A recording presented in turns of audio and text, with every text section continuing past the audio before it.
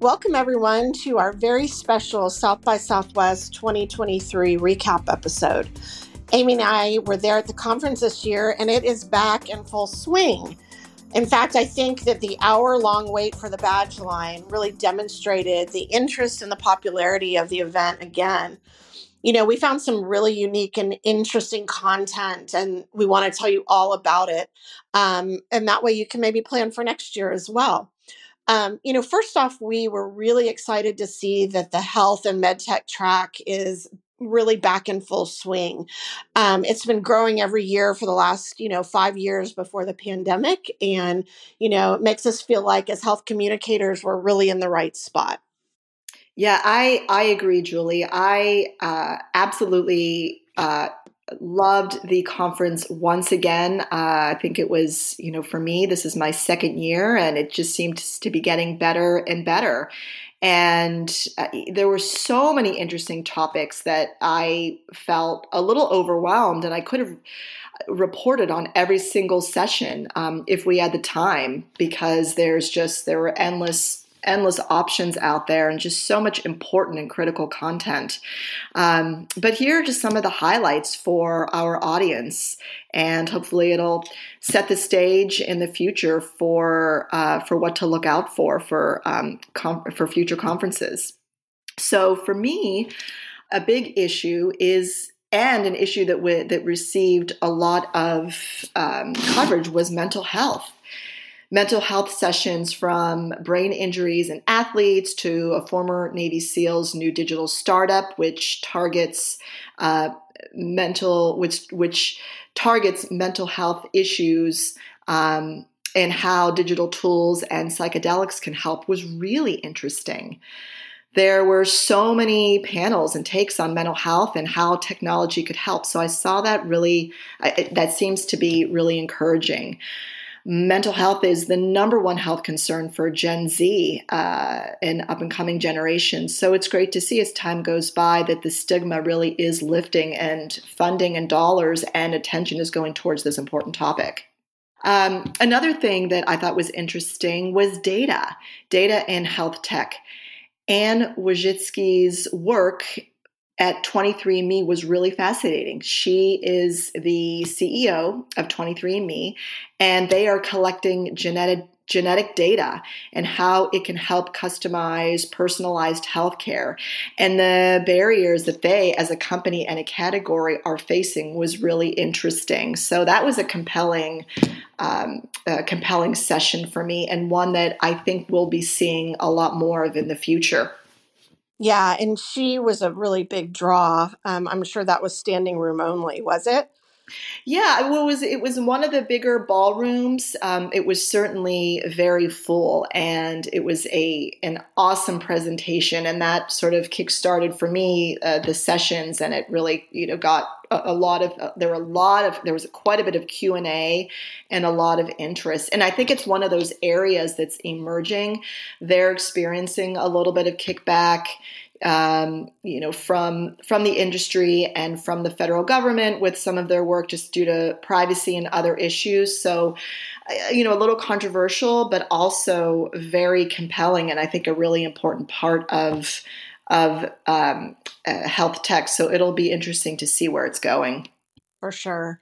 Well, I know another standing room only session that you and I both attended was presented by Johnson & Johnson, and it was about Chat GPT and AI and how that, should or should not be used in healthcare. There were quite a few sessions across not only the medtech and health tech track that focused on Chat GPT and AI, and, it just seemed like everybody was talking about that. And what we heard in the healthcare related session was that, we just have to be careful, right? If there's garbage in, there's garbage out, right? So if we're using Chat GPT in the healthcare space, we just have to be careful that, that the information is accurate and correct, and you can't depend on it exclusively. And I think that's kind of been the main theme, not only at South by Southwest, but just in other things that I've been following that, we just have to make sure that there's human oversight when you're using these technologies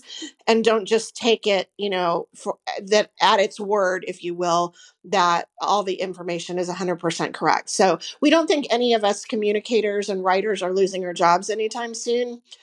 Because we're always going to have to review, information or content that is generated out of these AI tools. So Yeah, I agree, and it's funny. I think they coined the term "garbage in, harmage out," oh, meaning oh, I got it. Okay. and if you're going to put, just not garbage in, you in a healthcare under within a healthcare framework, you're going to potentially hurt patients and people. And I think that's what the main message, or one of the main messages that they were trying to imbue to the audience was, let's be careful with what we say. We can't just completely rely. This is a very human oriented industry and field here, and we need to make sure that humans are directing it. So that was an area that was a topic that was widely discussed, and I think we will continue to see ChatGPT and AI information progress and probably be represented at future conferences. Yeah, I would say for sure. I'm sure it's going to continue evolving this year.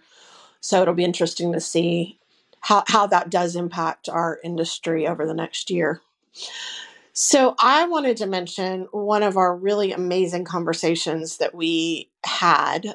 We did a recording there of one episode that'll be coming up of the podcast with Jonathan Wilson, who is a former Navy SEAL.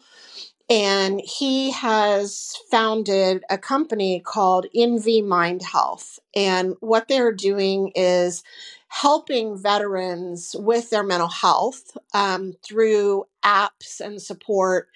And it's just really, really great work that they're doing because there is such a need for veterans because the VA system can be so overwhelmed.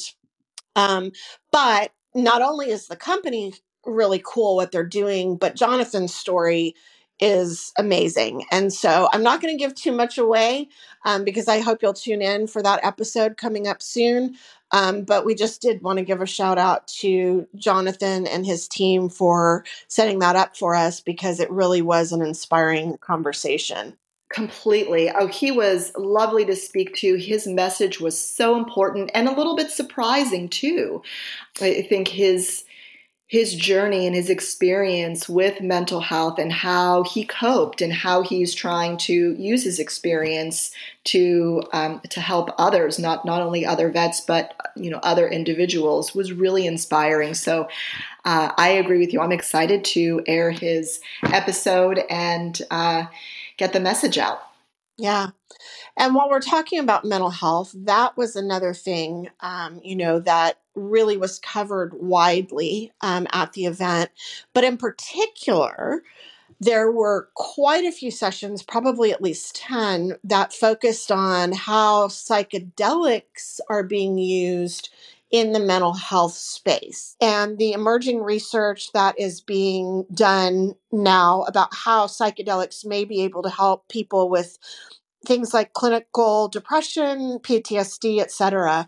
And in fact, Jonathan Wilson, who we mentioned earlier, their company is running a clinical study with the Dell Medical School here in Austin with veterans to see if psychedelics can help in PTSD. So there are probably at least 10 sessions around psychedelics. So I have a feeling it's going to continue to be an important topic, and especially as Colorado and Oregon are the first states to legalize the therapeutic use of psilocybin and some other psychedelic elements. I think there's going to be a lot of focus on that over the coming years. So we'll see what happens in 2024 in that space.